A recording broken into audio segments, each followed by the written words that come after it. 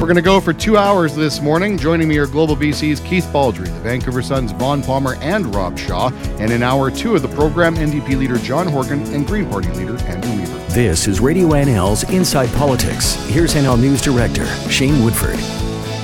Good morning. It is a rainy Kamloops morning after it was a pretty epic storm last night. So a pretty ideal time to sit down and talk some politics, which has its own storms. To talk about those, joining me are Keith Baldry, Vaughn Palmer, and Rob Shaw. Gentlemen, thanks for coming on. Good to see you this week, Shane, when I was in Kamloops. That's right. What a gorgeous day it was. Yeah. By the way, Rob, Keith, you guys don't seem to be coming to Kamloops. What's going on there? I was there very briefly in the for a 10 minutes. It was like a 10-minute stop by Clark. In, out, it was pretty fast. You didn't write, you didn't call. Sorry about that.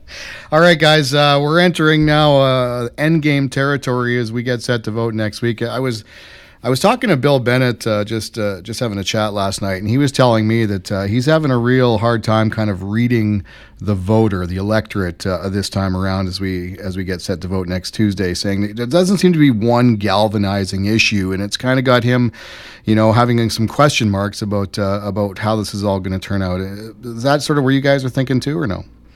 No, I would agree with that, Shane. I think there hasn't been the one issue. This is not like the 2009 election with the carbon tax, or 2013, which it was about this incredible fight that Christy Clark was fighting to prove everybody wrong. There's a lot of different issues that have played out, and you've also got the Greens, which is a big unknown, and a lot of people that I talk to don't know exactly how the Green vote is going to influence the outcome. Yeah, I'm also hearing that from people inside the Liberal Party that this whole thing could boil down to basically a handful of ridings in the Lower Mainland. Keith, is that your read or no? Well, yeah, yes and no. There's most of the swing ridings, which can, won by very narrow margins in 2013, do exist in Metro Vancouver. There are not enough of those ridings there, though, for the NDP. I think. Well, they have to run the table in Metro Vancouver, and that would give them the barest shot at a majority. But realistically, they have to start winning some seats outside of Metro that fall into that swing category, and it's going to be tough for them to do that. I mean, you look at Yvonne got a column today looking at the travel schedules of these leaders. Christy Clark has basically traveled the province. John Horgan has made some lightning stops in places outside of Metro Vancouver, but he's largely confined his campaign to Metro Vancouver, and today he's on Vancouver Island.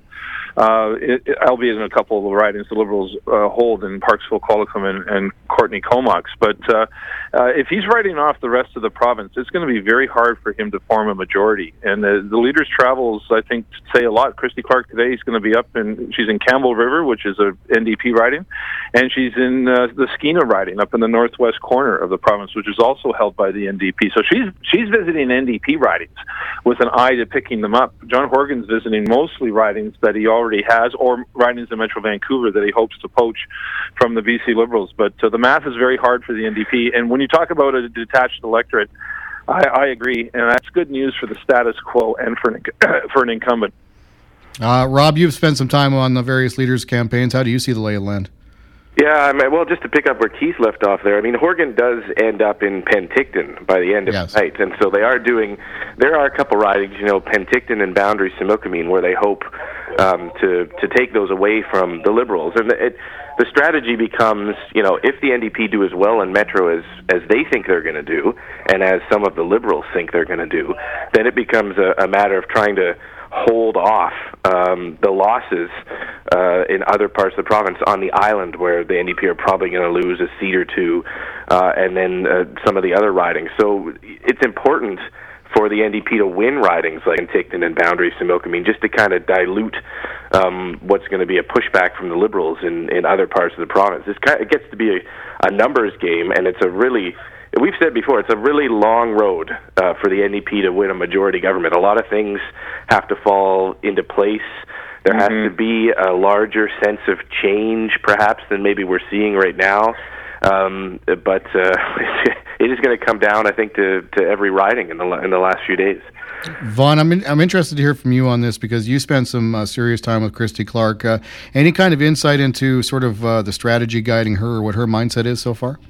Yeah, I think there's a couple of things going on. One is, as as Rob and Keith have observed, the Liberals pretty much feel that the NDP has conceded the North and the Interior to them, and in fact the Liberals are working hard to pick up seats in that region. They're not as worried as they were at the outset about losing Boundary-Similkameen, losing one of the seats in Kamloops, losing Fraser-Nicola, and now they're doing things like that remarkable thing that happened last Sunday, Shane, where Clark took an entire day and went to Columbia River, Revelstoke, which is a seat that's been solid NDP since 2005. Like, governments don't try to take solid seats from the opposition during the campaign, but there they are. She's back up north in the northwest again today. 2 NDP seats up there, Skeena and Stikine. The Liberals have First Nations candidates running there, and they're trying to take both of them. But one of the reasons they're doing that, and one of the reasons they're campaigning on Vancouver Island, is because, as Keith said, privately, the Liberals expect to lose some seats in Metro Vancouver, so they're trying to make sure they take seats elsewhere, so the end result is a wash, an outcome similar to the last 3 elections in the seat count. Yeah, that Columbia River visit is quite interesting. I know, talking to Liberal strategists in the days before that, they were weighing the pros and cons of spending an entire day basically going to a riding they haven't won for a long time, held by the NDP, and they did some reading of the land up there and decided, it's worth a shot. And they went up there, they visited 3 towns, and now yesterday, luck of the draw, a court judgment comes out which blasts the NDP candidate up there in a defamation suit. Yeah, I was supposed to bring that up. Lack credibility. So that's a gift to the Liberals. I'm not sure they saw that coming, but they clearly did some strategizing and thought, you know what, this riding's in play. Every day is precious in the campaign at this point, and for them to spend an entire day up there basically is a signal they think they can win it. Well, to pick up on that, though, I think the Liberals recognize sometimes that the NDP fractures itself a little bit in selecting its candidates. So the candidate in that riding, Jerry Taft, ended up being a bit of a contentious selection for the NDP when they made it, and it leads to some hard feelings amongst some New Democrats, and the Liberals try to exploit that. They're down in Cowichan the other day, where the NDP even imploded over the candidate selection process. Yeah.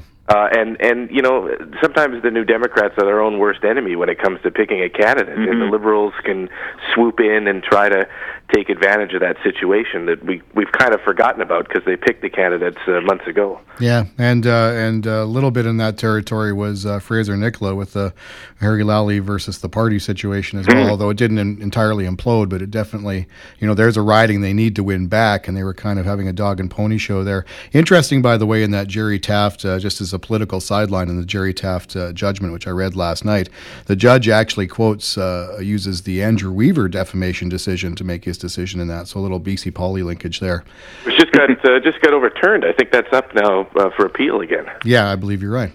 Want to dive into the coal issue. I'll tell you what, we're a little close to the commercial break, and I want to give it some time. So why don't we take a quick break now, and we'll dive into Premier Christy Clark setting her sights on Donald Trump over this coal and softwood dealio.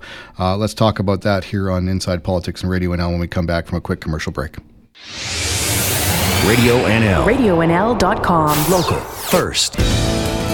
You're listening to Inside Politics on Radio NL. Once again, here's Shane Woodford. And we're talking to Rob Shaw, Keith Baldry, and Vaughn Palmer. On the campaign trail, the softwood lumber issue raised itself a couple of weeks ago. Then Christy Clark turned around, firing off a letter to the Prime Minister, selling this levy on thermal coal. A punishing levy would amount to a de facto ban if the Trudeau Liberals don't bring down their own ban. And then she's kind of further reframed the question, both as now an environmental issue and as who is best to face Donald Trump in these kind of trade disputes. Keith, is this a bit of a gamble, or is this something that's going to pay off? Oh, I think the upside outweighs the downside on this, at least in the short term for Christy Clark. It sort of reminds people who the Premier is. I mean, she's in a position to write letters to the Prime Minister and talk about facing off against Trump. I asked her yesterday when I sat down to her, at the end of the day, what power does the BC Premier have against a U.S. president?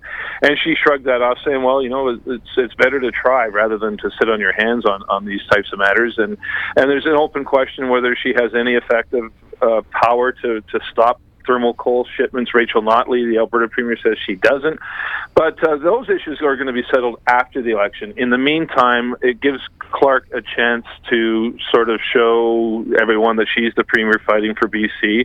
You may not agree with it, you may not like it, but it does separate her from her opponents on an issue like this. That they can't match the same type of action or rhetoric that she's putting out there.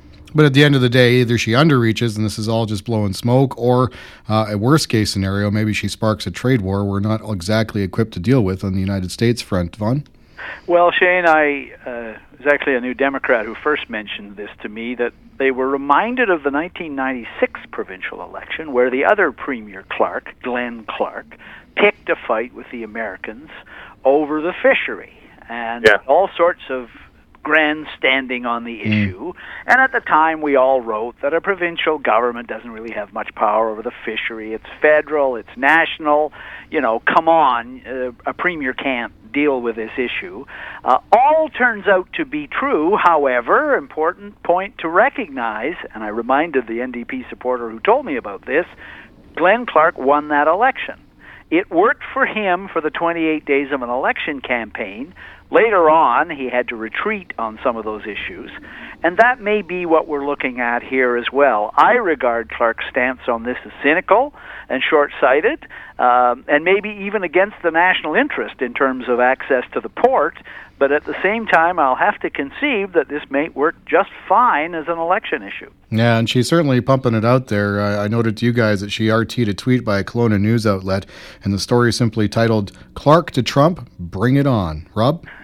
Yeah, I mean, it allows her to use a bunch of those one-liners that she always seems to have in her back pocket. I'm not scared of Donald Trump, and I'll take him on, and kind of, the Clarkisms that we know so well from the campaign, because they end up being the quotes that we use. She's, for her, she's managed to turn Donald Trump into this kind of villain in the campaign who is out to, destroy BC's economy. Every day, the list of things that the Americans are about to destroy grows longer and longer in her speeches, where she's adding in other industries. And what if they come for Okanagan fruit next? And what if they come for... And she just kind of...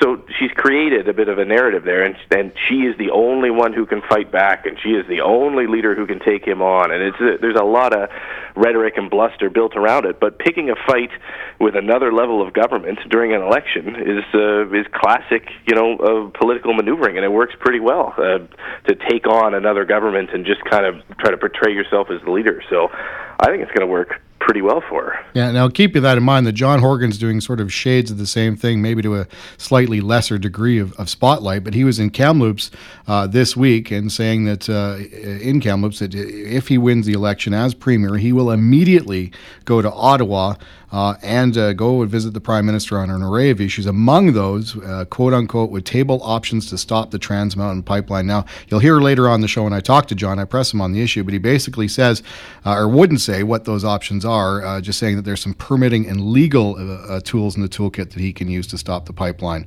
Keith? Well, it's been an open question for years how much power the province actually has over that pipeline. Horgan mentioned permitting. There is a legal opinion that, the province does control the permitting when it comes to things that cross streams and rivers. That's within the provincial jurisdiction, and that may very well, where there is a fight in court over the construction of anything that crosses that stream or riverbed. That seemed to be the power that was at Christy Clark's disposal when she was still weighing her conditions. And of course, she now views the conditions as being accepted, and she can accept the pipeline.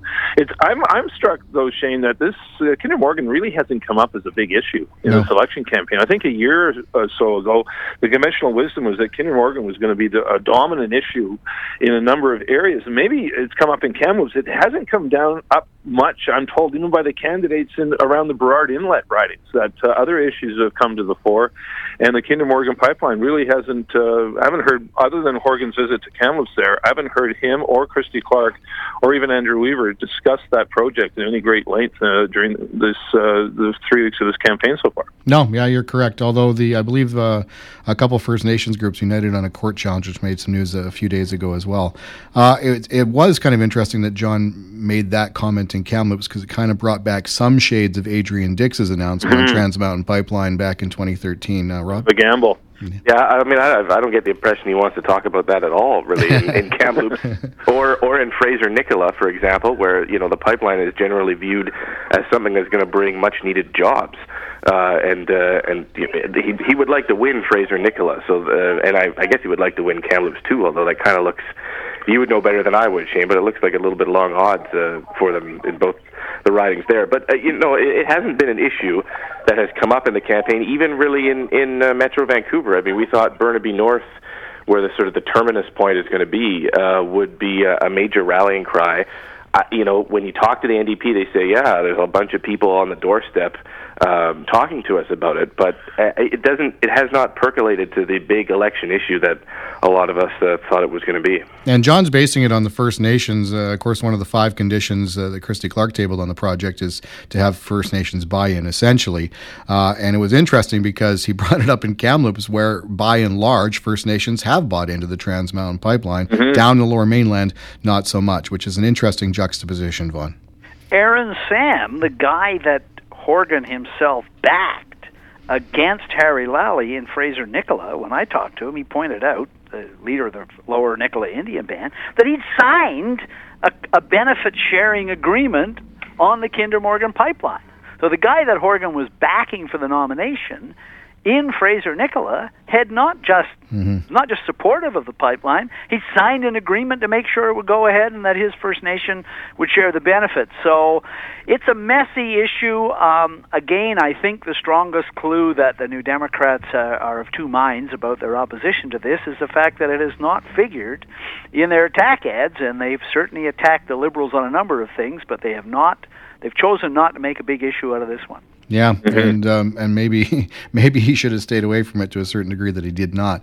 By the way, Fraser-Nicola, you guys will probably get a chuckle out of this. Harry Lally down there causing some trouble this week, accusing the Liberals of buying votes with free pizza on Skeecheson First Nation land. And when we went to Elections BC, and they said no, that's not really a violation. We called Harry yesterday, and you guys are familiar with his verbal barrage. So he fired back and told us, well, it may be legal, but it's still cheesy and sleazy. Sleazy pizza, please, with anchovies. Yeah. Worth noting, the Liberals, we've passed to point out, the NDP have been getting out free pizza down Lower Mainland as well. We're tiptoeing towards the bottom of the hour, so why don't we take a quick break here on Radio NL, and we'll have more with Keith, Vaughn, and Rob on Inside Politics on the other side. Radio NL. RadioNL.com. Local first. Keeping you informed from both sides. This is Radio NL's Inside Politics with Shane Woodford. Welcome back, and thank you for tuning in. On the phone with me now, Keith Baldry, Vaughn Palmer, and Rob Shaw. Guys, one of the bigger stories over the last week was this I Am Linda thing, which is the hashtag that blew up on social media out of a bit of video that was caught when Christy Clark was Main Streeting in North Vancouver, I believe, and a voter came out, a lady named Linda, and basically said, well, I'm not going to vote for you, and the Premier said, well, that's your democratic right, and then turned off and kind of gave her the cold shoulder, and that kind of blew into a whole thing. Keith, what's your sort of, looking back on that and all of the sort of repercussions and stuff that came out of it, what's your read on that whole thing? Well, the initial incident was minor. I mean, I was actually there. It was no big deal. But where the Liberals found into trouble is how they handle it post incident, where they basically took to social media and tried to ridicule her. And then you saw the other side push back using social media with the hashtag like that, and using her as a rallying cry against Christy Clark. So the Liberals botched this thing by giving the NDP and their political enemies an opportunity to make this bigger than what it actually was at the time. And I think it was overblown, overhyped. Social media can really conflate things and exaggerate things. And it is, social media, particularly in an election campaign, is an aggressively hyper-partisan communications venue for all the parties. And in this case, the Liberals really blew it, and the NDP took advantage of it. So, I don't fault them for exploiting this issue to make it bigger than it actually was. But at the end of the day, does it move voters? I don't think so. The NDP got really excited about it. I don't think the average voter out there is going to move because of a sort of a minor brush-off incident with the Premier. Yeah. Vaughn? The Liberals have this incredibly well-funded, well-staffed campaign machine that won the last election and that their own supporters see as infallible. And yet, here is yet another example of how the Liberals, it's almost like they get in the back room and they go, how could we make this thing worse? I know. Let's accuse this ordinary citizen of being an NDP stooge and a plant. Remember the business with their website allegedly being hacked. Christy Clark comes out and blames the NDP with no evidence. So these episodes, to me, add up to an arrogant party, incredibly smug, that is its own worst enemy on issues like this, because the Liberals created this as an issue. It would have passed notice in an hour without their clumsy, stupid response. Yep. Although it strikes me in reverse, and Rob, I'll come to you in a second here, that the Liberals, if there was a situation like that with John Horgan, would capitalize on it, and did to an extent after the radio debate with the, I forget the hashtag on Angry John or whatever it was, but it seems to me that they too would have jumped into that pool if the situation had been reversed. Rob?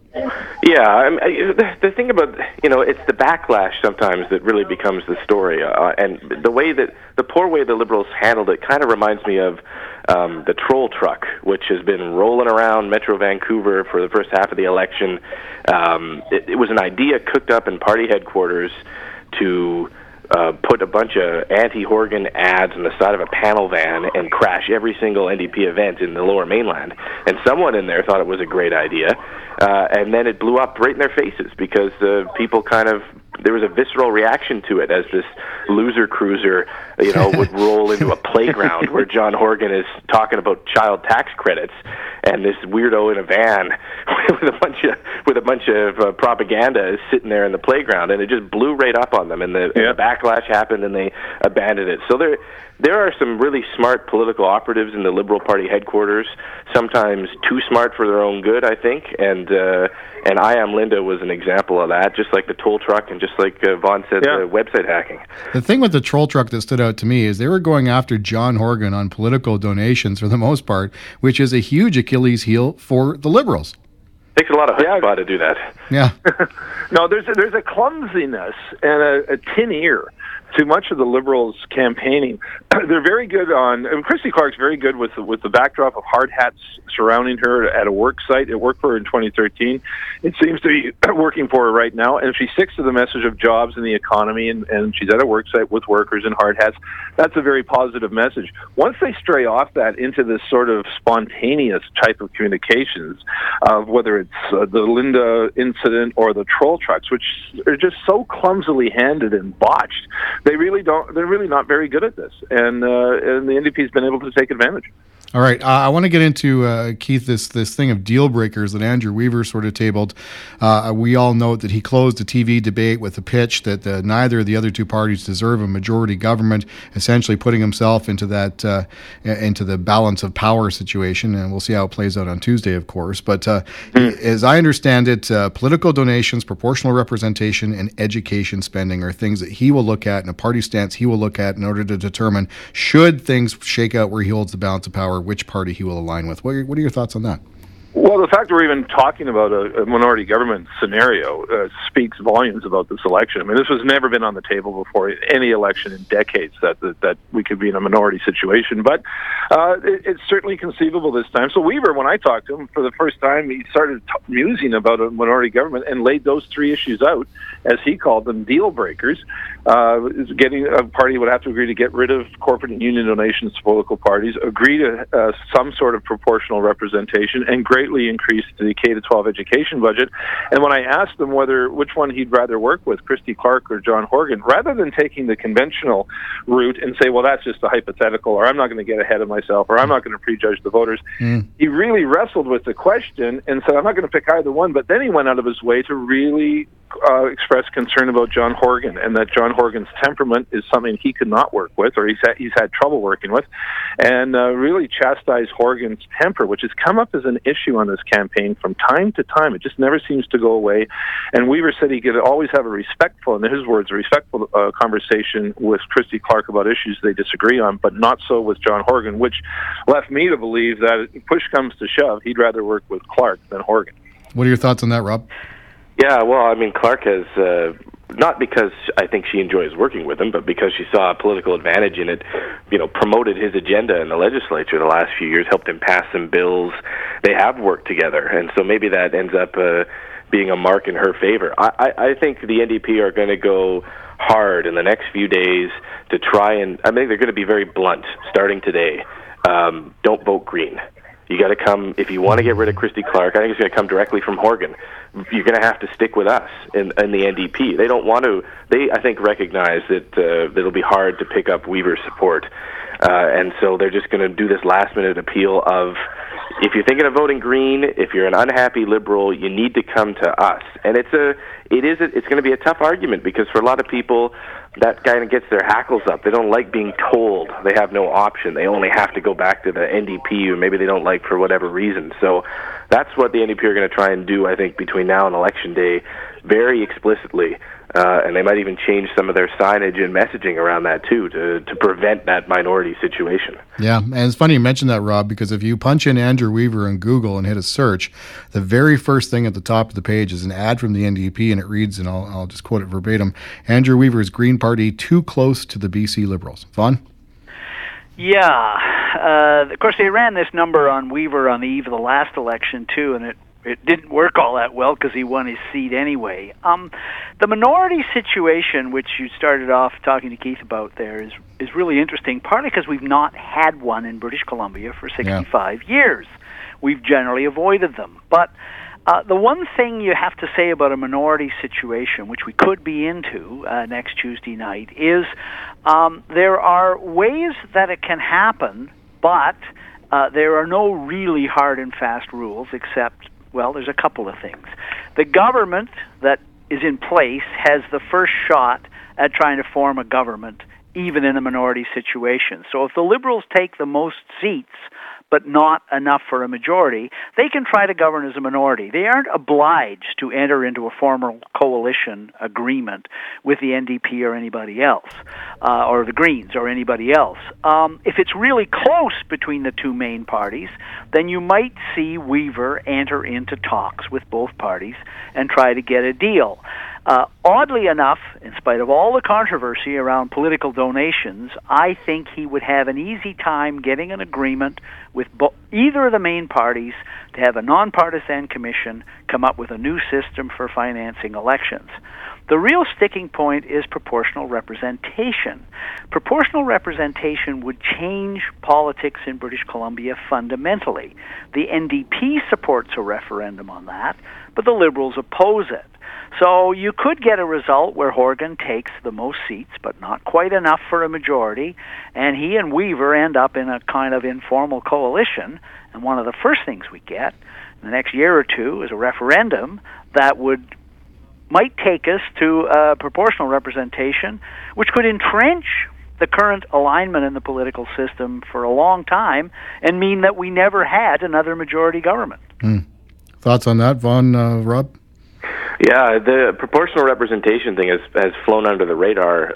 We asked John Horgan about it in an editorial board at the Sun in the Province, I'm losing track of time, this week, yeah. And he said, by year 2, he wants to put one option for a new electoral system in front of people, 50% plus one majority vote to change the electoral system, and he's going to campaign for it. So it is a lure to the Greens, for sure, to say, look, come to us, and either you vote for us now, or maybe that's the lure in the coalition, and we'll change the system, and it'll benefit you. And I mean, in the long term, it causes a lot of either chaos or cooperation, depending on how you look at it. It's a kind of sleeper issue that we may be talking about a lot more in the weeks ahead. Keith?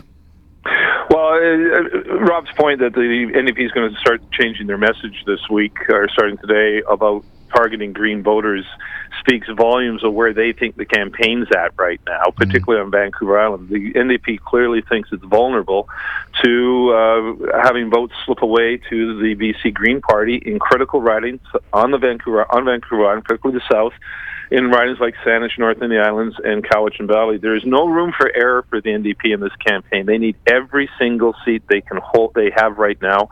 They can maybe lose one or two at most if they run the table everywhere else, but every seat is precious to them. So if the Greens can do damage to them in one or two ridings, that's potentially fatal to them, and that's why they're going to be switching their message up. All right. Did you hear Clark's message change, though, yesterday as well, where she introduced the "I'm not perfect" line, which you're going to hear a lot from her as she tries to say, look, people who are dissatisfied, you might be thinking Green, you might be thinking NDP, I'm not perfect, we made mistakes, but come back to me. And I think she'll be saying that a lot the next few days, too.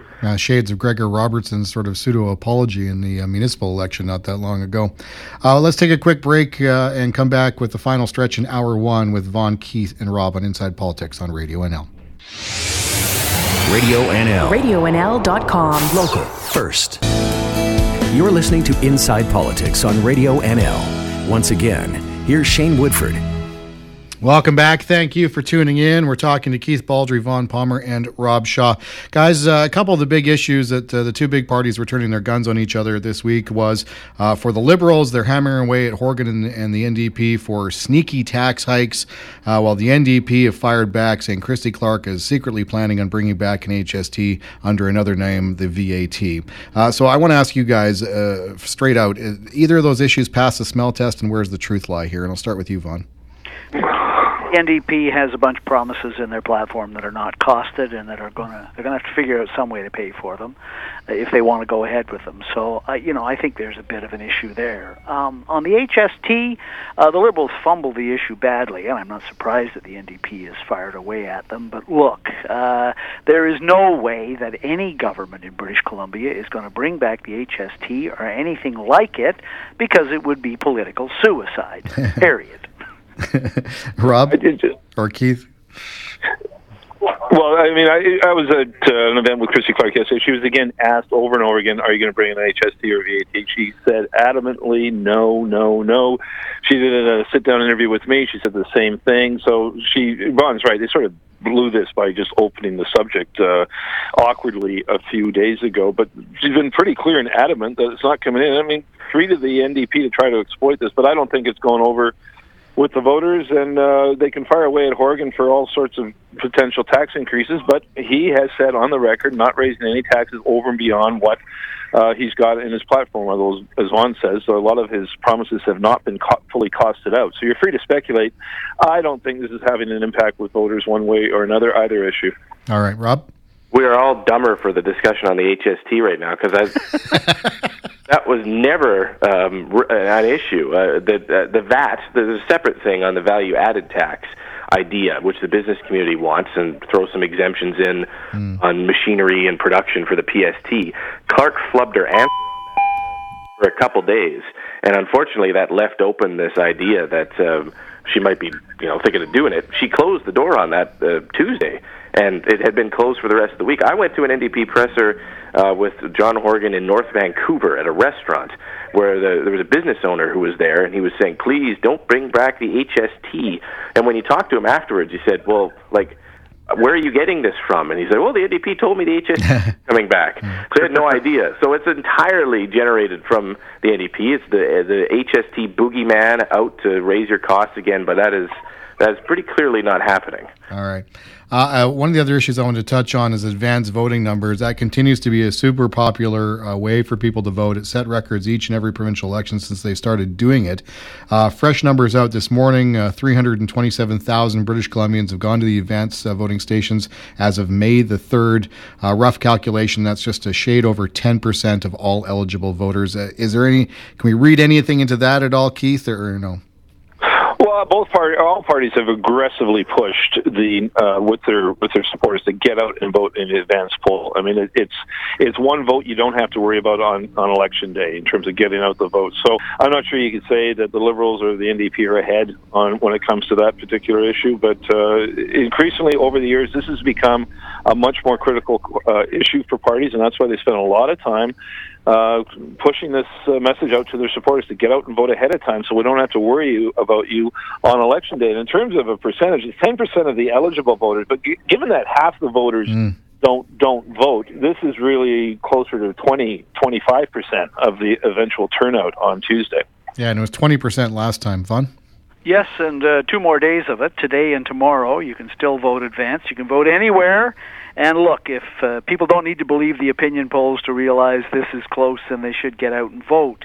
One of the reasons the parties push it so strongly and so hard, and Keith said, they don't have to worry about them on Election Day, the parties have trouble, particularly the Liberals, attracting volunteers on Election Day. People are busy, they have to vote, they don't have time, they've got childcare issues and all that, and they don't get out. So they're afraid of leaving votes on the table.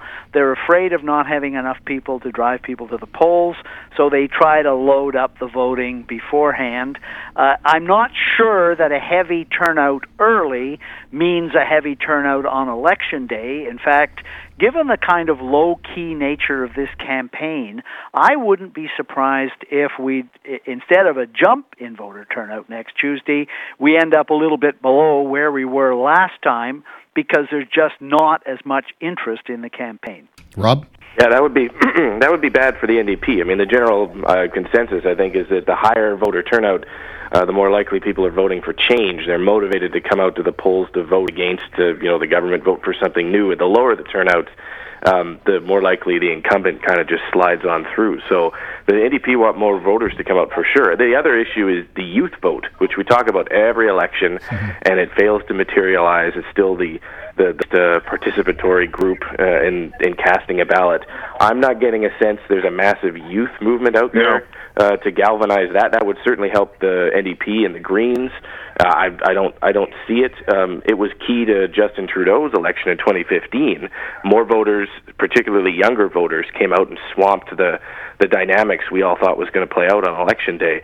I've yet to see that impression here. All right. One of the ironic consequences of the NDP's decision to go very negative in its advertising campaign, and I've never seen a more negative campaign from both parties than this election. It's relentlessly negative. The airways are flooded with negative ads and really harsh personal ads. I think that's going to suppress the vote. That's going to lower the voter turnout. That turns people off. And one of the great ironies may be, after everything's said and done on Tuesday, if the NDP does not win, did their decision to go relentlessly negative actually suppress the vote and keep voter turnout low, which favors the incumbent and does not favor a party looking for change? We'll see on Wednesday whether that's the case, but that's my prediction, along with Vaughn, that voter turnout will probably be lower than it was in 2013. No, I hope not, but we'll have to see how she plays out on Tuesday. Guys, we just have a few minutes left really quickly before we wrap things up, and I'll start with you, Rob. Endgame territory, what are we going to see from the leaders between now and Tuesday morning? Well, I think you'll see the NDP roll through Metro Vancouver on their Path to Victory tour, where they're basically just going to hit that area as hard as they possibly can, and that's the end game is Metro Vancouver. So that'll be theirs, and they'll be, as we were talking about earlier, this rally behind me. Both parties are going to pitch, coalesce behind me, come back home, stick with me, and I'll get you to where you want to go. So that'll be the messaging in the next few days. Vaughn? The Liberals felt last time that they had no trouble motivating their own base to get out and vote on Election Day because everybody knew that most pundits and observers and pollsters were predicting a Liberal defeat. Their great concern this time, they believe the votes are there to give them another majority, but privately they worry that their own voters are taking the win for granted and they won't get them out. They'll leave a bunch of votes on the table this time, and that's probably the big thing they have to work on between now and Tuesday, is persuading their own base, you better get out and vote because otherwise we could lose. A final word to you, Keith. Yeah, complacency is the Liberals' number one enemy. It's all about turnout, getting the vote out. That's going to be Christy Clark's message. And I think you're going to see Clark flex the Liberal muscle outside of Metro Vancouver as well as inside Metro. They'll let John Horgan do his Path to Victory tour through Metro, but Christy Clark, I think, is going to point out that the Liberals are strong in Kamloops, the Okanagan, and the North, and I think she's going to be visiting some of those places. All right, gentlemen, I'm hoping to touch base with you on election night, but either way, we'll break this whole thing down next Friday here in Inside Politics. My thanks for doing the full hour with me. Okay, Shane. sure. Thanks. There we go. There's Rob Shaw, Vaughn Palmer, and Keith Baldry. We're going to take a quick break here on Radio NL on Inside Politics. That's Hour 1. Hour 2 begins on the other side with NDP leader John Horgan right after the news at the top of the hour. the Valley's first choice for local news. CHNL, 610 AM in Kamloops, and streaming online at RadioNL.com. Accountable to you. This is Inside Politics with Shane Woodford on Radio NL. Welcome back. Well, now it's time to hear from the leaders of the parties you'll be voting for, with one notable exception. The Liberals were given 3 weeks' notice and the option to either pre-tape an interview with leader Christy Clark or to have her live either in studio or by telephone. But yesterday morning, they finally got back to me to say she's simply too busy, which is a little unfortunate. But I'm happy to tell you we do have two of the three leaders. NDP leader John Horgan was in Kamloops this week to campaign, took time to join me in studio for a wide-ranging discussion. Let's take a listen to the full interview. John, welcome to Kamloops. Good to be here, Shane. All right, first things first, you announced that your party, if elected to government, would forge ahead on the Royal Inland Hospital expansion, the phase 2 of this patient care tower. Just so I'm critically clear on this is not subject to any kind of review or second thought. Should you get into government, look at the books and go, holy crap, what do we got here? We're going to follow through with the capital plan that's on the books today, and we're going to add to that capital plan by building roads, bridges, hospitals, schools right across British Columbia. Royal Inland Hospital's patient tower is on the list, and we're going to proceed with it. All right, this community is plagued with a doctor shortage. That came up in your press conference. Walk-in clinic closed on the North Shore, leaving that part of the community without one. Other walk-in clinics, it struck me as a returning to Kamloops in this really, really cold winter, that even with sub-zero temperatures, minus 20, minus 30, people are still lined up outside walk-in clinics, desperately trying to get a doctor. Walk-in clinics that essentially close at 9:05 once they're booked up for the day. How are you going to address that? It's inconceivable, it seems to me, in the 21st century in Canada that we can have, in a community like Kamloops, 30,000 people that can't access a family doctor.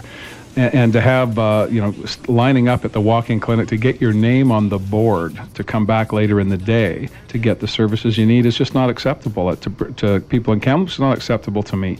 We put forward a plan in our platform to create what we're calling urgent care centers. And we discovered in the Northern Health Authority in Prince George, they have primary care that they're delivering right in PG that makes sure you've got a stopgap between the walk-in clinics and the emergency room.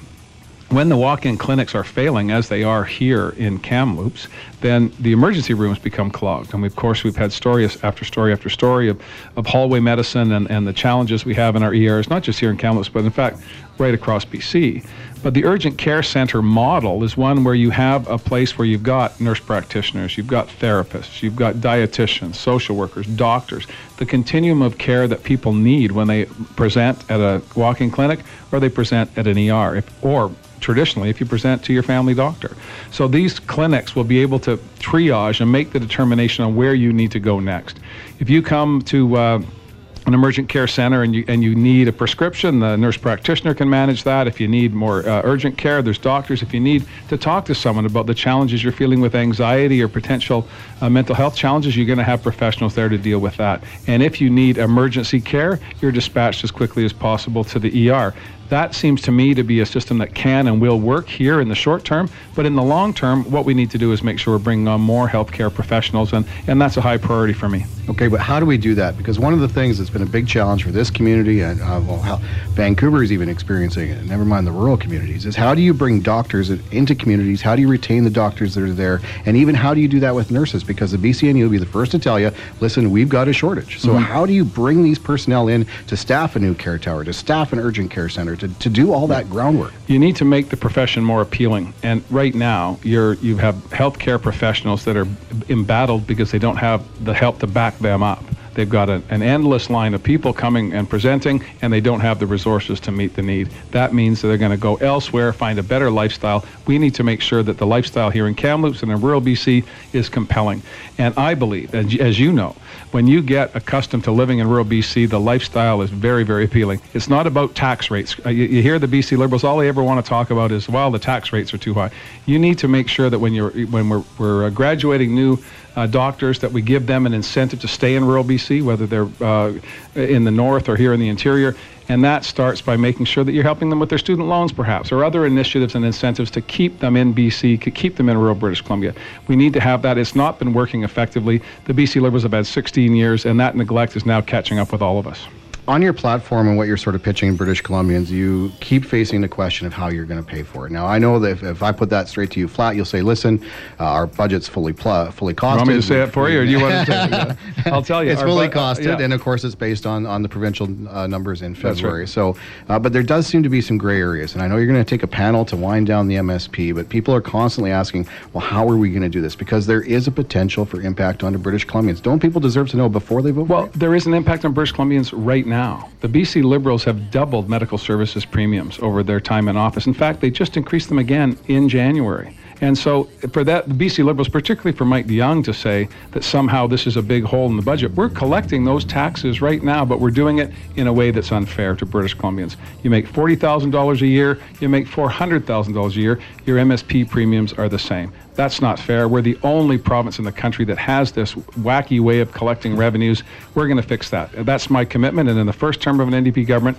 MSP premiums will no longer exist. But, and with fairness to what you're saying, you know, you have a point with the BC Liberals. I'm not saying they're angelic on this thing. And even the Premier has said that this is a terribly archaic and useless tax. Now they're sort of defending it. After 16 years, you think that if it was that terrible, he would have done something about it. But that said, voters still need to know how you're going to go about doing it, John. And that's why I think there's some gray area here. Don't we want to table some options so they can go, well, yeah, we're going to vote for that or we're not going to vote for that? Let me lay it out for you one more time then. Not just you, but your listeners. Yeah. We have said that we will cut in half medical services premiums starting January 1st, 2018. And we will put in place a panel of prominent persons that are employers, employees, those familiar with the system. There are a legion of people working in government, at the Ministry of Finance, the Ministry of Health, who have been working with MSP for many times their entire career. We'll put those people to task and find the fairest way to eliminate medical services premiums, this unfair tax, this flat unfair tax, and make sure that we're delivering the services we need in healthcare and also protecting low and middle income families. So they're going to be ahead at the end of the game, not falling behind. So in protecting them, then are you pledging that once you figure out a way to wind down the MSP, that there won't be some kind of financial levy, some kind of tax increase, some kind of burden on taxpayers? Well, there's a burden on taxpayers right now. I mean, this is where I think Mr. DeYoung likes to make mischief here, that this is somehow new. We're collecting this money now. The province, the BC Liberals, are collecting money, $2 billion worth, from British Columbians, and it's doing it through an unfair, regressive, flat tax. Every other province in the country has done away with that. We're the last ones in the game. I think it's time we joined the rest of Canada and provided healthcare services in a way that's fair for everybody. And we're going to do that by putting in place a panel to figure out how we make up the difference, and we do it in a way that protects low and middle income families so they're actually ahead at the end of the game, not further behind. Trans Mountain Pipeline, obviously diverging views of that project in this community compared to the Lower Mainland. If you can correct me if I'm wrong, but I believe you said that if you were elected, you go to the Prime Minister with options to oppose the pipeline. Correct. Specifically, what options would be on the table from the province to, I'm assuming you want it stopped, so how would you do that? What kind of tools are in the provincial toolkit? Well, we're not going to lay that out tonight on the show or today on the show, but let me tell you this. When we started talking about Kinder Morgan and the Trans Mountain Pipeline, now almost a decade ago, when the notion of twinning the pipeline came forward, it was never, in my opinion, in the public interest of British Columbians to put at risk our coastal environment, to put at risk our marine economy.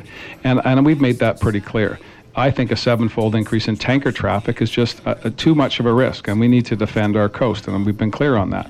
When I talk to the Prime Minister, there's a range of issues, Shane, that I want to talk to him about. I think this is a great opportunity for a new government in British Columbia and a relatively new government in Ottawa to find common ground on housing, on making sure we're getting the transfers for health services that we need. I think the government caved in their discussions on health care just prior to the budget we tabled here in February, and I think that we need to also talk about a National Energy Board approval process that we felt here in British Columbia, many British Columbians felt was not adequate. And I think that's the big challenge, is that people no longer have faith in our environmental assessment processes. And that's also very much evident here with the Ajax project as well. If the public doesn't have confidence in our processes and our institutions, you're going to have what in the mind of many is an illegitimate project. So we need to fix that. And I think that is two new governments sitting down and saying, how do we put forward some way to make sure that when industrial activity comes forward, we're able to embrace it. We're able to talk to the community about how this can be done in a sustainable way. That didn't happen with the Trans Mountain expansion.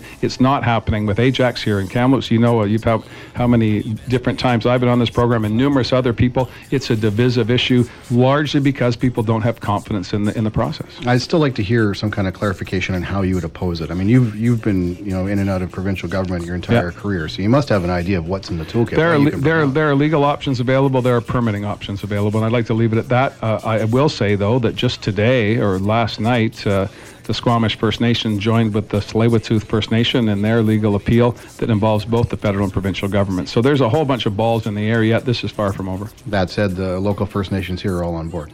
Well, indeed they are, and there are gaps along the corridor as well. But at the end of the day, Ms. Clark and the BC Liberals said that First Nations buy-in was integral. It was one of their conditions, and that just isn't happening in the basin. At the terminus point of the pipeline, there is significant opposition. We'll be right back with more from John Horgan, who answers questions on KGHM Ajax, the provincial debt, and First Nations on Inside Politics right after this.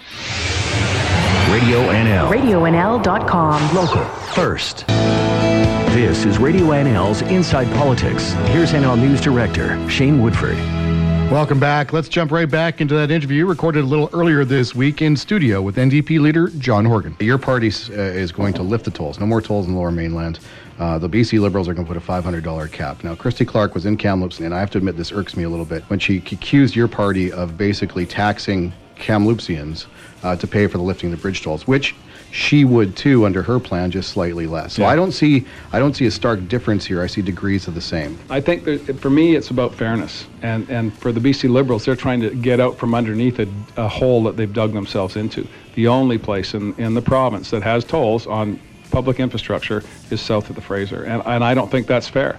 And I believe that the people on Vancouver Island want to support my initiative to accelerate the twinning of Highway 1 from here to the Alberta border, and we'll pay for that as all provincial assets are paid for. The province is there not to represent isolated areas of British Columbia or regions of British Columbia, but all British Columbians. And if we're not paying tolls on the bridge in Kelowna, we're not paying tolls so skiers can get to Whistler faster, why should people that live south of the Fraser have to pay tolls to get to work and back every day? Well, having lived south of the Fraser for a little while, I can agree with you on that. But I do want to know how you're still going to deal with the debt issue on those bridges, which is significant. And you'll say, well, Shane, I'm going to use the Prosperity Fund to weigh that off. But everyone will say, well, John, that's going to buy you 2, maybe 3 years if you're lucky. So what's the long-term plan there? Because that bridge debt is long-term. It's refinancing that debt, which is how provinces and the federal government and public institutions have paid for public infrastructure forever. You amortize that just as if you're putting an addition on your home. You don't say, I got to pay for this out of this year's budget, out of this pay packet. You pay for it over the long term. And again, I think that where the Liberals have created a problem that I'm trying to fix is they put in place a tolling system on a bridge that they deemed was necessary. It wasn't approved, it wasn't embraced universally in the Lower Mainland. The Port Mann was not the biggest problem. Patella was the biggest problem, and it sits continuing to almost fall into the Fraser River. Well, it's been neglected by Liberals. So the Liberals created the problem. I'm trying to instill some fairness in this so we can get back on track with building infrastructure for everybody. And the notion that people in the north don't benefit from Port Mann, I think is short-sighted, because when we can move goods and services from the interior to our ports in the Lower Mainland, that's a benefit to everybody. And our infrastructure on the island it belongs to the people in Kamloops. The infrastructure in Kamloops belongs to the people on the island. I think that element of fairness has been missing from the BC Liberals, not just on infrastructure, but a whole range of other issues as well. But in lifting those tolls and dealing with the debt on the bridges differently is going to shift a pretty good chunk of stuff on the provincial debt, which is already spiraling well out of control. I thought we were going to be debt-free. That's what it said on the Liberal bus not 4 years ago. Yeah. What went wrong there? But still, in this campaign, John, it still strikes me that we're not talking about that enough. Like, the debt is significant. The Liberals will tell you, well, listen, we're wiping out the operating debt. Well, that's fine and good, but there's still a massive, massive chunk of debt that is rising by the hundreds of millions of dollars each and every year. So how would your party deal with paying that off? Well, we're going to have to all dig a little bit deeper and push that out a few more years into the future. Decisions have been made over the past 16 years by BC Liberals to jack up the debt. In fact, on Christy Clark's watch, the debt has gone up more than any other premier in BC's history, in dollar for dollar. Those are big challenges.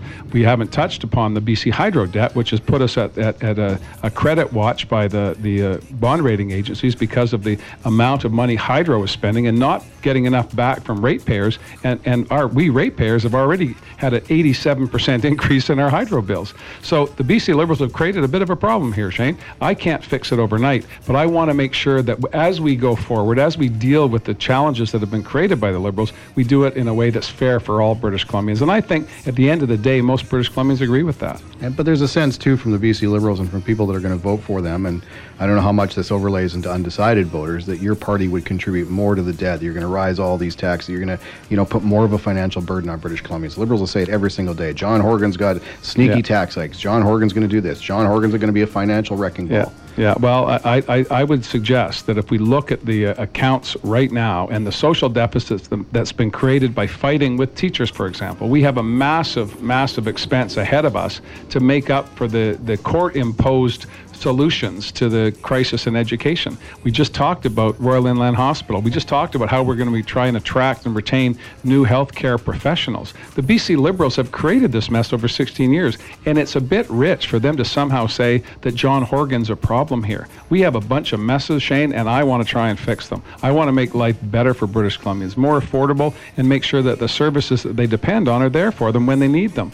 And an economy that works for everybody. That's not happening right now. You know that from the challenges here in Kamloops, but also in the Lower Mainland and in the North. People are, we're giving up those family supporting jobs and they're being replaced by temporary low wage jobs. Wages have been flat for a decade in BC. We have among the lowest minimum wages in the country, the most unaffordable jurisdiction in Canada to live in. These are all huge problems, and they all happened on the BC Liberal watch. For them to somehow say that's my fault is an abdication of leadership, in my opinion. I want to circle back to the First Nations issue. It caught my attention that you're pledging a sort of a dramatic shift in the provincial government under John Horgan, its relationship with First Nations. First off, how would that affect existing land claims that cover a wide swath of this province, including entire communities? Well, we certainly have some challenges ahead of us, First Nation and non-First Nation. But again, this was not something that happened overnight. We've had successive Supreme Court rulings, the most recent one, the Silcotin decision in 2014, that established without any doubt whatsoever a unanimous decision that Aboriginal title exists, not just in law, but in reality. And there's a map now that says from here to there is Chilcotin territory. It belongs to Chilcotin. It always has belonged to Chilcotin. So where do we go from here? We now have unequivocal evidence that this is the case. This has always been the case in this area, and future court cases, should we go down that route, will come to the same conclusion. So what better course of action? Do we continue to go to court and spend millions and millions of dollars, First Nation and non-First Nation, or do we sit down and figure out how we go forward from here? I think most British Columbians understand that the time is long overdue to find that partnership we need so we can all work together in harmony and make our economy work for everybody. How do you do that, though? I get the complexity of that issue and all of the history and the weight that comes with it. But, I mean, how do you forge that way ahead that builds bridges and brings those two communities closer together when there's so much hard feelings on either side and some fears, quite frankly, in some communities that, if this goes south, suddenly this home I bought over here is going to be on First Nations land? No, I don't think that's a concern. We as we've developed the treaty process, and not all First Nations are involved in the treaty process, but private land has always been something that's not on the table. And I believe that as we come to reconciliation and accommodation with First Nations, we're going to have to make sure that we abide by certain principles that are acceptable to everyone. And I've not talked to any, and you could stand to correct me, Shane, but I've not talked to any First Nations leaders in my time as leader of the opposition or in my time involved in public policy that has said that they want to take away someone's home. They want justice on the land that they have occupied for millennia, and I think the time is long overdue to make that happen. It'll allow us, in my opinion, to make sure that our resource development can happen more seamlessly in partnership rather than obstruction and opposition. I think think everyone in BC, regardless of where they come from, and of course we're a province of First Nations and immigrants. My father came from Ireland to make a better life for himself. I'm benefiting from that decision, and I believe that there's an abundance in British Columbia available for everyone. If we have cooperation and consensus, we can achieve just about anything. And that's why I got involved in public life in the first place, and that's why I'm passionate to speak directly to British Columbians through your program and say, there is a better way. The conflict and the adversarial approach that we've seen, the constant backbiting and name-calling from the BC Liberals has not helped. We're not further ahead today. We continue to have an opioid crisis a year after it was declared an emergency. It's worse, not better. So why is that?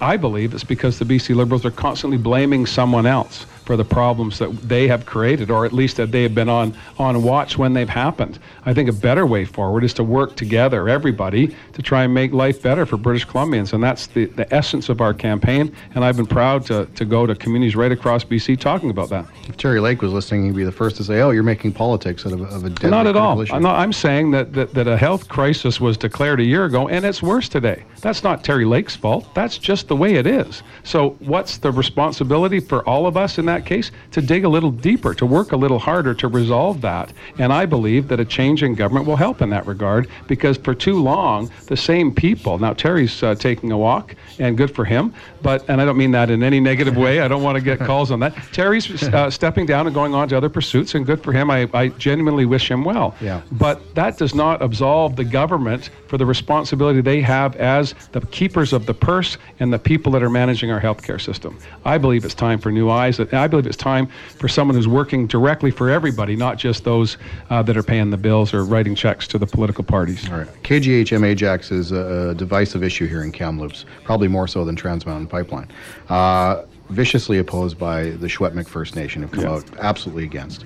It's under 2 environmental assessments, provincial and federal. So where does your party stand on that? Since you've drawn a line in the sand on Trans Mountain, you're going to draw one there? Yeah, well, we also have the local council also looking for additional studies, I understand, on air quality. And so there's no shortage of controversy around this. I believe that when all is said and done, the community is not unanimous on this question. And as those processes run their course, federal, provincial, and municipal, I think we'll have ample time to talk about what comes out of that. But it's a concern to me, because I want to see economic activity. I want to make sure that we are able to benefit when commodity prices are high. But I also think that there are some projects that just don't make sense. And I'll leave that up to the process to conclude. And should I be in a position to look at the results as leader of a government, I'll be happy to do that. But I know full well that the people in this town, the people in Kamloops, are very much divided on it. And that, I have to say, Shane, goes back to my initial point about lack of confidence in our processes. It's been 25 years since Mike Harcourt brought in the Environmental Assessment Act, and the Canadian environmental assessment processes are not much younger than that. And I think it's time to retool, and that's one of the things I want to talk to Prime Minister Trudeau about. I understand that if you've got a trans-boundary pipeline, you need to have a national approach to that in the interest of Alberta and the interest of British Columbia. But at some point, we've got to be able to say, look, this is just not going to work for us. What other course of action do we have? And I think the process is the start of the problem. All right. 2 quick questions to finish this off, and to keep on that subject. How much weight would a John Horgan government put on a First Nations stance, either for or against a project, in its decision-making process? Because, and you look at Trans Mountain, First Nations here are for. You look at KGM Ajax, they're against. So how much would that put? How much weight would that put on your? Well, what I'd like to look back at where we've had success here in British Columbia, and I look at the land use planning processes that we did when there was the so-called war in the woods. There was divisiveness about particular types of logging, clear-cut logging, old-growth logging.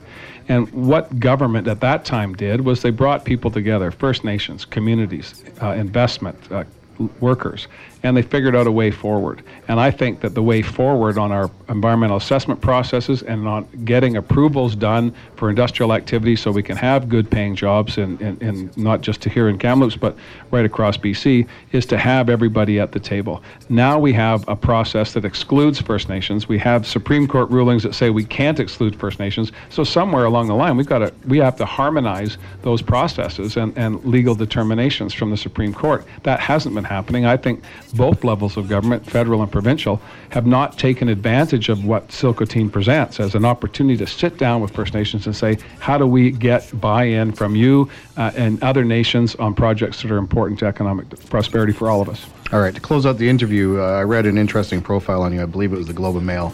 And one of the things that caught my eyes, it said you sort of run your team like a sports team. You've got little sports names for everybody and all that kind of jazz. And you're not afraid to kind of, take them aside and give them a critique on, what they're doing right and what they're doing wrong. So I'm curious if you could tell me, if John Horgan could take himself aside for a critique at this point, what would you tell yourself? Well, I've been running pretty hard for the past little while. I like to pass the ball. I've been moving it on to my colleagues to make statements. You're supposed to carry the ball. Yeah, well, not if you're a team. You carry the ball if everybody scores at the same time in the sports that I play. The guy who puts the puck in the net is the one that puts his hands up, but everyone else jumps on top of him saying, way to go. So my critique of myself is that I've got to work a little bit harder. And I say that every day when I get up, and when I put my head down, I say, what are we doing tomorrow? And I think that comes from not just a sports background, but having had cancer and thinking that tomorrow could be the last day. Let's make it the best day possible. And that's how I've approached this campaign. And I think that's why I still got a smile on my face, Shane, is that I'm happy with what I'm doing. I'm happy about the prospect of leading a government that's working for everybody, and I'm going to work as hard as I can to make that happen. Has this been hard, considering what your brother is dealing with? Yeah, it's been tough, but there's nothing he would like more than to see success, not for me, but for the people of BC. So I'm doing this for him. Thanks for that. Appreciate it. Well, you've heard what John Horgan had to say. After the break, Green Party leader Andrew Weaver joins us in Inside Politics on Radio NL. Radio NL. RadioNL.com. Local first. You're listening to Inside Politics on Radio NL. Once again, here's Shane Woodford.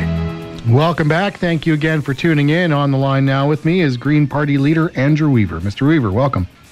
Hello and good morning. By the way, thanks for hanging on the line. We got you a little bit later than we planned, so I appreciate that. How are you doing these days, by the way? What's your read on the campaign? You're getting just days away now from Truth Day on Tuesday.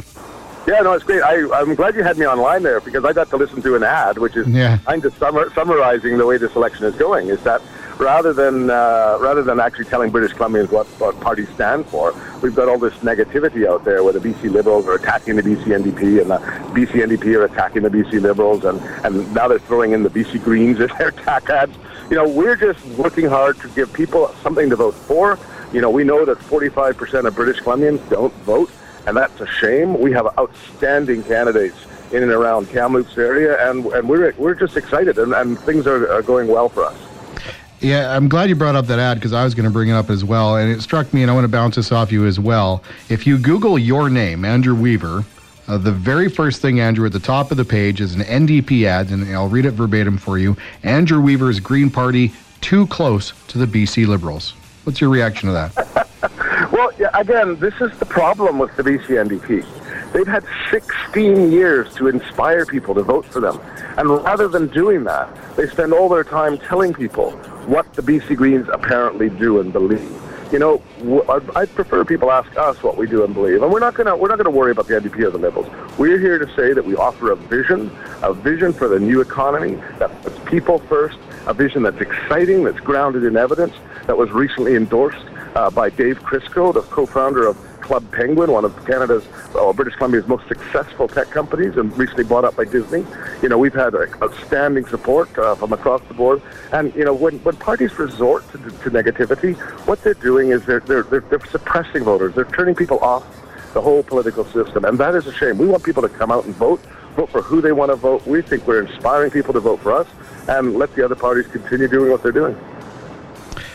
The Liberals are also pumping your tires, Andrew. You must be aware of that. To some degree, they're counting on you to bleed votes away from the NDP to get wins in key ridings. I've never seen a Premier or a BC Liberal Party in campaign mode be more positive towards another party as they are to you. Well, actually, that's not correct. In Kelowna, we have a very strong candidate, Alison Shaw, running against Norm Letnick there in Kelowna Lake Country. Attack ads going out there and press releases. In my own riding, the banner pages across the top of the local news are basically saying Weaver's tax and grab, or I forget what it is. There's a reason why I've been in Parksville Qualicum. I'm going there again tomorrow. We know we can win Parksville Qualicum, a Liberal stronghold. I'm heading to West Vancouver, Sea to Sky. We know we can win that one, a Liberal stronghold. So, there's a myth out there that somehow, BC Greens only take voters from NDP. We know we're doing well in Kamloops. That has never been a BC Green stronghold. But our exceptional candidates are inspiring people to actually vote. Same in Vernon. We have a very strong candidate there in Kelly Westgate, doing really well. Rita Gieschbrecht up in Kamloops-Chilcotin, doing very well. So what happens is people need to actually vote for what they want to vote. If the parties actually stop trying to bully people to vote for who they want, and rather said, this is our vision, we're inspiring you, come out, vote. We see different politics in BC. We're the Wild West out here. We can do better. BC Greens are there to help us do better, because neither of these other parties can be trusted with, frankly, a majority government. Yeah, it's funny you mentioned that, because I was going to bring that up as well. You mentioned that in your closing remarks to the TV Leaders debate. Is that your message to voters right now, to give your party, at the very least, a balance of power?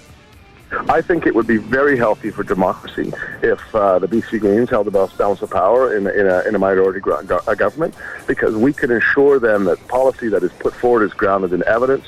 We can ensure that transparency is there, and we can ensure that the key issues for us, things like dealing with climate change, things like proportional representation, things like getting big money out of politics, these issues would actually move forward, because we would ensure that they would move forward holding a minority position.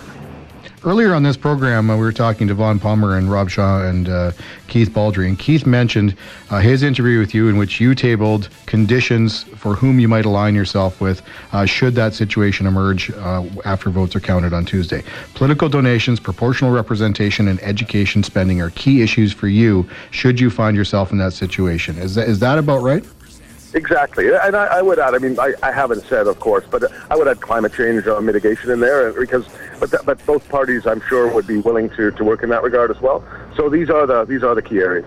You also mentioned in there, in Keith's view anyway, that you came very, very close to saying that you couldn't work with John Horgan because of his temperament issues. No, what I actually said in the interview is I said this. I really, really want to work with the BC NDP. I really do. I wonder whether they want to work with us. Because this questions about who you would want to work with should be posed to others too. Because the question's always asked to me, who do I want to work with? I've said time and time again, we'll work with anyone. The question should be posed to others. Would they work with us? And I don't think that question is being asked of the leaders, because the behavior of some would suggest otherwise. If I look at the kind of whisper campaign online and the very personal attacks coming from certain areas, I would suggest that some people don't want to work with us. So, and that's a shame. You took a shot from John Horgan in the debate, and you're very active on social media to your credit, but you often get into some interesting situations, and he took a shot at you, and I'll quote, you're on Twitter at 2 a.m. taking shots at teachers. You need teachers in education, man.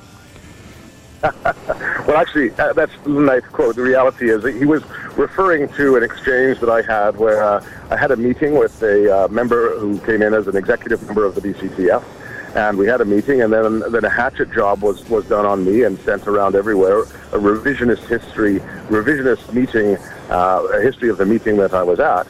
And it was not 2 a.m. It was about 11 o'clock at night, and everybody knows when you're on a campaign, you're not getting to bed till very late.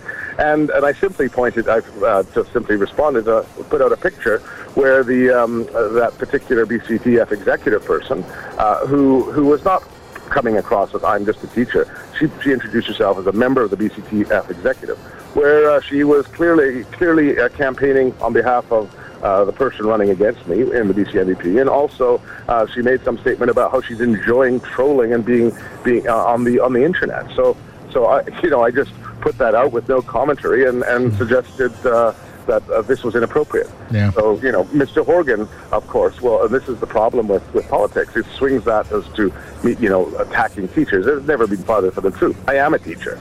My wife is a teacher. My family members are teachers. We're putting $4 billion in public education to support teachers. They're our number one priority. So, what I think is a bit rich. And this is a question I posed to BCTF.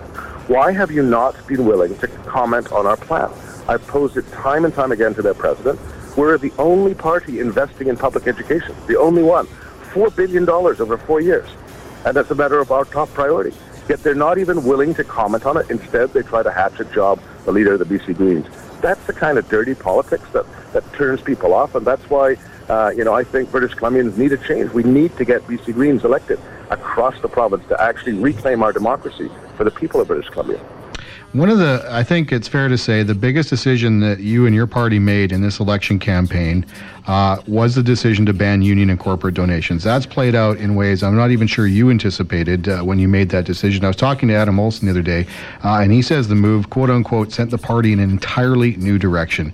Looking back on that move, are you surprised with how it all turned out? Oh, absolutely. We had debates internally. We had some candidates who were very, very upset at us for doing this. We had some external people who were upset at us. But, and we've historically got between 10 and 15% of our donations from union and corporate donations, and we were ramping up for an election. We started to see the emergence of corporate and union donations coming to our party. And we thought, okay, if we're going to be principled in this, because we want to take the others to task for banning big money, we can't do this without while at the same time accepting it. So it was a risk, but it played off. We've had thousands and thousands of new donors to our party since that happened, and we're setting records month after month in terms of fundraising since that happened. So it's very, very exciting. We made the right decision, and it shows us that people in British Columbia want politicians to do as they say, and not just pontificate about what's good for others, but not actually be willing to practice what you preach. You sent out a release, or the party did yesterday, setting a new fundraising record in April, 50% higher than any other monthly donation record prior. But you're not saying exactly, or the party's not saying exactly how much money was donated. Why not reveal that figure? I don't know that figure. I know that we were raising on 10 to 15,000 a day. I don't know how much that happened over the course of the month. We were some days were more than that. I know that I would suspect that the previous record was March, but I don't actually have all the information. I don't know why they didn't release the number. I would have, if it was me writing it, I would have released the number. That would have been, but I didn't write the press release, and I don't have access to the actual detailed financial information. Okay, but are you committing to putting the number out there? We're going to have to on Election BC. All right. Andrew, I know you got a campaign event at 11, but I have a couple more questions. You okay to hang in the line for a sec? Happy to. Okay. Andrew Weaver, more with Andrew Weaver here on Inside Politics on Radio NL right after this. Radio NL. RadioNL.com. Local first. Keeping you informed from both sides. This is Radio NL's Inside Politics with Shane Woodford. Welcome back. We're talking to Green Party leader Andrew Weaver. Andrew, one of the big political stories this week was Christy Clark on thermal coal, sending a letter to the Prime Minister mentioning that this could perhaps be a retaliation for U.S. softwood tariffs, but on the campaign trail, she's trying to frame it as an environmental issue. This falls very much into your wheelhouse. What's your take on that whole situation? Well, I've been in the legislature again raising the issue of U.S. thermal coal exports coming to our port. Washington, Oregon, and California have all said no. Here in the Wild West of BC, it's bring it on. It's a bit rich. While I support the efforts to take these steps, it's a bit rich of the Premier to do this a few days before the election and claim it's on environmental ground, because of the fact that when I raised a motion in the BC legislature to do precisely this, I was voted down by every single MLA in both the BC NDP and the BC Liberals. In addition, I was the only MLA who signed the Defend Our Future student initiative across British Columbia to try to get MLAs to pledge to take steps to limit thermal coal. And I signed it, and I posted it on my wall as the only MLA. So, thermal coal has no future. We're replacing it with natural gas everywhere and renewables. So this is it's a clear political stunt to try to show that you're strong and stand up against Trump and be a leader. It's actually reckless in terms of the continuation of how this is playing out. She was clear very early on that she'll take steps to do that. That's fine, good. Now it's becoming nothing more than a cynical ploy in an election campaign, and she really needs to step it back, because we're negotiating, the United States. We're not negotiating with a public.